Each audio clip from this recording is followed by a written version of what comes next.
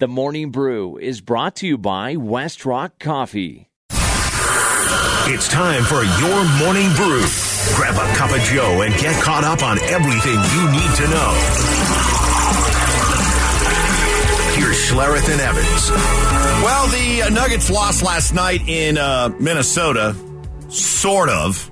They weren't the full Nuggets, as Nikola Jokic, Aaron Gordon, Jamal Murray, and Kentavious Caldwell-Pope all stayed home. Back-to-back load management night, scheduled loss. Still, Michael Malone's team, such as it was, showed up. I thought it was, pretty good. I didn't think anybody was, going rogue out there trying to do too much. Obviously, I think it also speaks to the greatness of guys like Nikola and Jamal, KCP and Aaron as well. Those guys make, everybody else's lives that much easier out there. But, no, I thought we played hard in spurts, just didn't play smart enough, didn't play disciplined enough. They were driving the ball and no one was coming over to trap the box. It was just easy layups at the rim. That has nothing to do with not having 4 starters here. We play them again in a couple days at our place. Hopefully go home, get some rest, and put forth a much better effort. By the way, on a night that it was strictly the backups, the JV, Bones Hyland did not play. DNP-CD. Ooh. So that means he is about ready to jet, big old jet airliner. See you later. Oh, yeah. It's just a matter. Now, do you think that they're hurting his trade value by not playing him at all? No. Like, are you you're sending such a clear message. This guy is not part of our present. He's not part of our future. He is so deep in Michael Malone's doghouse right now does that hurt the kind of deal you're going to be able to make? What are you going to be able to get for him? I think people know his potential. They know he's struggled lately, and ultimately you're just sitting him out so he doesn't get hurt, so you still maintain whatever trade value he has. He has what he has, whatever that is. So, no, I don't think you're really hurting the trade value of Bones Hyland. So the Nuggets, despite the loss, still remain a solid 4.5 games in front of Memphis, 4 in the all-important loss column. Yes. For the number 1 spot in the Western Conference. Barring something really catastrophic, your Denver Nuggets should be the number 1 seed in the West. NBA Finals, the path to the NBA Finals should go through Denver, Colorado. Next on the Morning Brew, Sean Payton getting ready to be introduced later today at a press conference at 11 a.m. We'll have it for you here on The Fan, but already hard at work over there at Dove Valley, putting together a staff, putting together plans, and talking to DenverBroncos.com.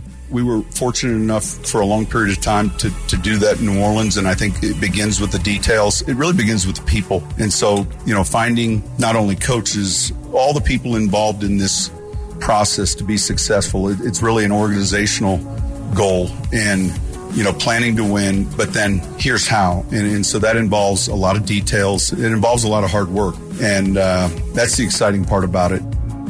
Can't wait to hear from him today. Is he the kind of guy that is going to give us something to take away from, like Death by Inches with Vic Fangio, ball security is job security from Brock Osweiler? Is this guy a Sains type guy? Or is he just a straight talker? Pretty much a straight talker. Like, we'll role play, okay? Sure. You be me, and I'll be Sean Payton. I be who? You be me, okay, and I'll be Sean Payton. And you want to know about? Let me tell you a story. A player, like you want to know about a player. Let's just throw out a player. Throw out anybody that was on the Saints roster. Alvin Kamara. Tell you, I like this player. It's a really good player. I'll tell you about this player now. And he likes talking about the player. Yeah. Huh? And this player, catch the ball, run the ball. You want to go hard nose, downhill stuff. Capture the perimeter of the defense. He can do both of those things. Catch the ball. Blitz pickup guy, not afraid to put his nose in there. I like this player. Okay. How's that? I like it. That was pretty good. All right, we'll listen.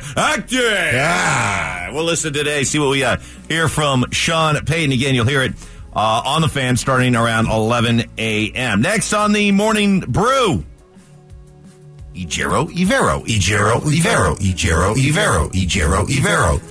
Later. That's Carolina's problem now. Yeah. Ejiro Evero. Yeah, well, okay, we finally got it at the end. Ejiro Evero. He's on his way to Carolina. Yeah. So in just the last 2 years, the Broncos will have lost Vic Fangio and Ejiro Evero from their defense. How much will this hurt the defense? This battle of attrition from people who've been here coaching it. From continuity-wise, I think the one thing about what you've had is you've had kind of continuity of scheme. Obviously, every scheme, everybody runs the same stuff. We talk about this offensively/defensively. Everybody runs the same stuff. But it's just the nuance, where you want the leverage to come from, where the help comes from, how you want to attack things. Like everybody's personality. The structure's the same. The personality of the defense is a little bit different. So they've got good players. There's no question. They've got some really good players. They've got some young players. But it is tough, every year learning a few new words, verbiage, concepts. That's always hard. So Brian Flores is getting another interview for the head coaching job of the Cardinals, the job that nobody in the NFL wants. But in the meantime, Sean Desai, he would appear to be the leader in the clubhouse, at least right now, and a Vic Fangio disciple. In fact, Vic Fangio recommended Denver. For anybody who thought that Vic has sour grapes feelings about Denver, he, according to Mike Kliss, recommended Denver to Desai. Desai spent this past year with Seattle, but before that was with Vic in Chicago. So he's been in Chicago for a long time, learned under Vic. So you'd be see, that's why I'm not really freaked out by the whole Evero thing, because I'm not saying defensive coordinators are a dime a dozen, but they kind of are. And if what you're doing is getting a guy who knows the system and knows the structure and knows what you want to do with this defense, I'm more about, hey, do you have somebody coming in who's coaching a defense, a philosophy that works, more so than the person himself? And in this case, you're bringing in somebody who knows the Vic Fangio defense. And from what you were telling me, this is a guy who's very well respected in terms of the way he comes across to players and everything. Yeah, he's. I'm probably the only guy in this market that's actually met with Sean Desai. Probably. So, very smart. Has a great sense, a great analytics sense to him. So he knows, he's a football coach, but he understands the numbers and how to use the numbers to his advantage. But not married to the numbers, so to speak. So, a super smart guy, like unbelievably intelligent and, really good, like really relatable, does a great job of explaining things. So, I just found him very, very likable, a guy that you can really connect with, and I think his players feel that way about him as well. And that was this year, right, in Seattle? No. I met with him a year ago in Chicago. I met with him in Chicago, but really, walked away from it really impressed. Very much like I was impressed with Ejiro Evero.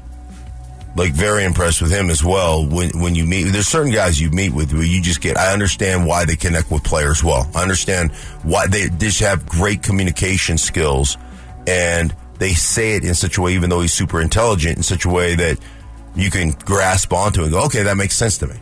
Next on the Morning Brew, Cale Makar talking about his all-star experience. Yeah, it's great. It's nice to have other guys that here to just be able to hang out with them and then meet other guys that they know as well. So it's great, and I feel like both those guys are very, they should be here.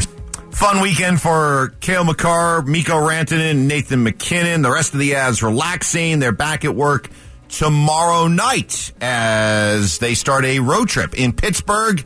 And then a Stanley Cup rematch with Tampa in Tampa on Thursday. And then at Florida on Saturday. No back-to-backs. Okay. So we assume that the Avs players will be playing. They should be playing after they had a break for a week and a... Well, you never know.